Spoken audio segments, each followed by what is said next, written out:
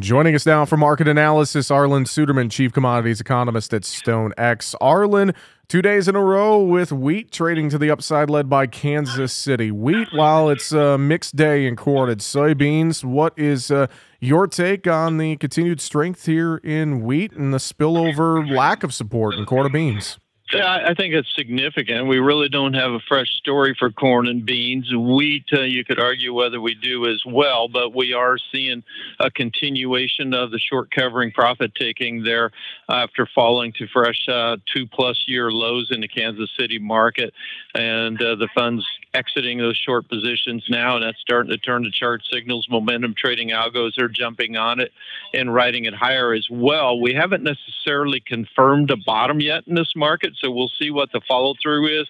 A lot of times we'll get 3 days worth of moves in this, but for now that upside is supporting Kansas City wheat, and that's giving some support then to Minneapolis and Chicago then as well. I know outside markets, we're looking at GDP. We got stock futures. We're a bit upbeat. Traders looking at a soft landing for interest rates here in the economy. Crude oil, we're watching the OPEC meeting. So there's a lot swirling in the outside markets right now as well, midweek. Yeah, the interesting dynamics here is everyone's trying to estimate what the Federal Reserve will do. They meet again in 2 weeks. There are certainly signals of the economy slowing down, but you wouldn't know it from the third quarter GDP numbers that were revised today. This is the second reading of those numbers, putting gross domestic product, how we measure our productivity in the United States, up to 5.2% annualized growth for the third quarter.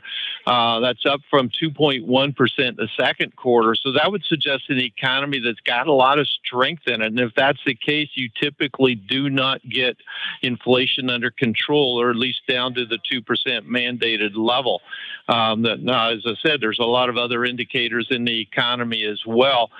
So the market kind of reserved overall in its response to that. There's still a sense of optimism there that we're going to have a soft landing. So I guess the market choosing to see it as the glass is half full and thinking, well, the Fed's probably done raising rates, so probably decrease rates next year, even if we don't go into recession and the economy's still strong, and they see that as good. In the livestock trade, I know we have expanded limits in live and feeder cattle here on Wednesday. Hogs as well as cattle are higher, not taking advantage of those expanded limits necessarily in cattle, but still looking like another good up day here midweek. Yeah, once again, we put in a new low in the cattle market, and then we spend some time kind of consolidating at that level. So does that mean that the bottom for this move is in or not? That'll be the key question to be tested out over the next couple of weeks. This is typically a time of slower demand, kind of going into the holiday period. Retailers are largely stocked with what they need. But as we look at this market also, it's expected to remain relatively tight over the next year. The question is, what will the consumer do? Today's economic data would suggest maybe a little bit more health by the consumer, therefore a willingness to pay up. And that's kind of helping support today's strength in the protein complex. And once again, that is Arlan Suderman, Chief Commodities Economist at StoneX, joining us for our midday commentary.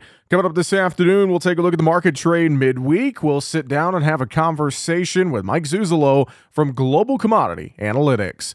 That's going to do it for the Market Talk midday commentary for Wednesday, November 29th. I'm Jesse Allen reporting.